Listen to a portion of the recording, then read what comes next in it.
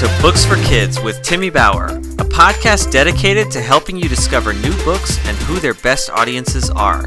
Whether you're looking to boost literacy in struggling readers, help kids with difficult life situations, or just enjoy more time with them through reading, this is the right place. Let's get into the show.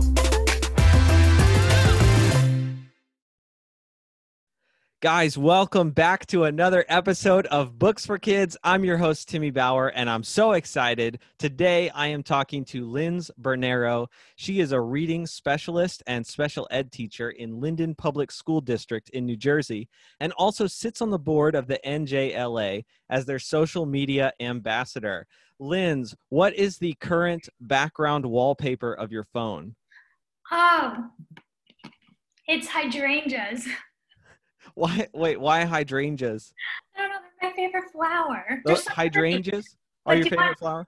Yeah, well, one of them. If you want to hear a funny story, though. Please. I sneak into my neighbor's yard and, take pictures of them because they have them. I don't have them in my backyard yet. What's your neighbor's name? Barbara and Steve. They're so Barbara nice. and Steve, if you're listening to this, don't call the cops. I know. Or do call the cops. No, don't call the cops. Anyway, today, that is not what we're not talking about hydrangeas. We are talking about ESL assessment. And Lindsay, you are the perfect person to be talking about this. We were talking earlier and I asked you, what's something about ESL assessment that no one is doing that you believe everyone should be doing? Okay, so I think one thing that we need to be doing for not only ESL students, for all of our students, is giving them and allowing our students to have wait time to respond to questions. So technically, it's asking a question and kind of giving a fair ground for everybody in the class to answer.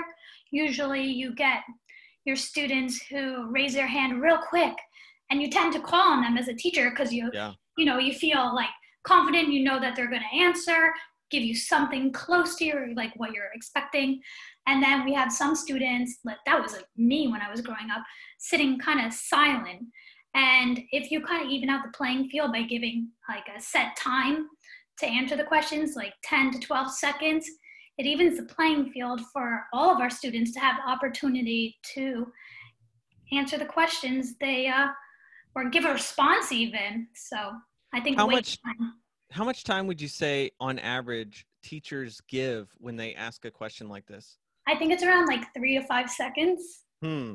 See, Yeah. somebody like me, I'm very outspoken, and it's really it doesn't take me long to formulate a thought. I would have been one of those students that raises my hand. In fact, I was not in public school for very long, but when I was in public school, I was constantly raising my hand and constantly being called on. But you're saying teachers need to wait longer and give more students an opportunity to raise their hand. It sounds like a no-brainer, but why do you think teachers are not doing this? I think because we just want that immediate answer because we're time crunched. So we want to move on and keep moving and keep it moving and keep it moving. So I think that's why we're driven by time.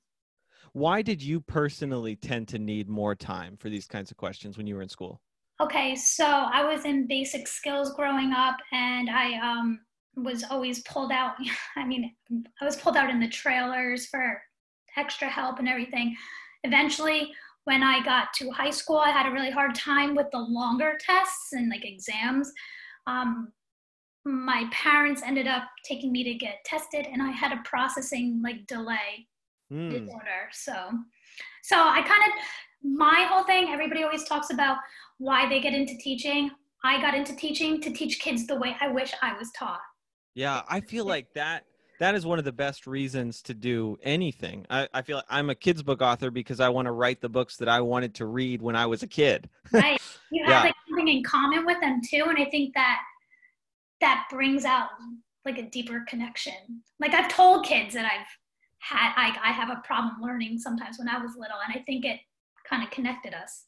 What is the sweet spot for how long teachers should be waiting when they ask a comprehension question? I would say 10 to 12 seconds to allow them to actually you have to process the question. Don't forget, you have ESL students who are actually getting the question in English, translating it into Spanish, understanding it, and then having to translate the response back to English. So there's a lot of processing that all of our students, I think, need. And I think it's good to train them because like they're so quick with like the video games, the TVs. They need to take a minute to like focus and calm themselves and zone in on what's being asked, if that makes sense. What do you think the impact is, the overall value of creating as a teacher the regular habit of waiting? Like what is the overall thing that does to your classroom as a whole? I think it allows like almost not like a safe space. I'm reading about safe spaces now, but just that everybody's, I mean, equal has an equal opportunity to try and get something correct, you know? Yeah, I'm thinking like confidence, you know, I think that if more people are getting the opportunity to answer, you're driving up classroom engagement. Mm-hmm. Your kids are going to be more confident. Do you think there's any benefit to waiting even for the kids that are really fast at processing? Yeah, because I think it gives them the time to reflect maybe on their answer. They might actually have the opportunity to change their answer or add more to the answer. So it might be a little bit more beneficial. And then we have, you know, the standards have changed, and we have, you know, speaking and listening as a standard. So there's your measuring tools right there. An informal assessment is just a simple question like that, and you can see by giving the wait time who's really getting it and who's still needs some help, and then you pull in your small group and target that speaking and listening area. So is it as simple as just getting into the habit of waiting 10 seconds whenever you ask a comprehension question? No, you have to like train your students. So I'm trying to think of the program. We adopted, we used some texts, and they had some great classroom strategies. So one was called a pause button. So do you remember like the Staples commercial, like the red button, like with the pause? Was it Staples? I'm not sure. Where they would click the button and it would like stop everything. So we made pause buttons, and we would like laminate them and hang them around our classroom to allow the wait time it was like a nice visual. Yeah. Yeah, it was super cute.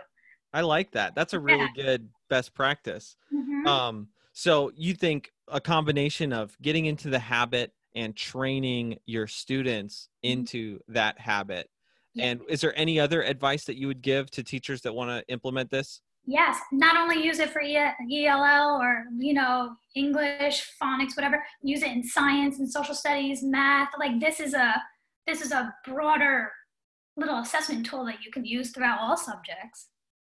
Lindsay, I love this. I love your expertise on this. Thank you so much for joining us for this episode of Books for Kids. For anybody that's listening and wants to connect with you some more, send you some hydrangeas, how should they connect with you? So you can follow me on my Twitter, and my username is @BerneroLindsay. There are so many books that have been written. Have you ever gone to the library with your kiddo and been overwhelmed trying to find something good to read? And forget it just being good. It needs to be good and at the right reading level, and about an interesting topic, and have a message you resonate with or themes you like. And books aren't labeled for the audiences that they're for. So part of why this podcast exists is to help with that problem. If you're happy with the content you're hearing, don't forget to leave a rating. You just scroll down with your thumb and hit the number of stars you think it deserved. And if you'd like to follow my progress as an author, go to Instagram and type Timmy Bauer. Thank you guys so much for listening, and I look forward to next time.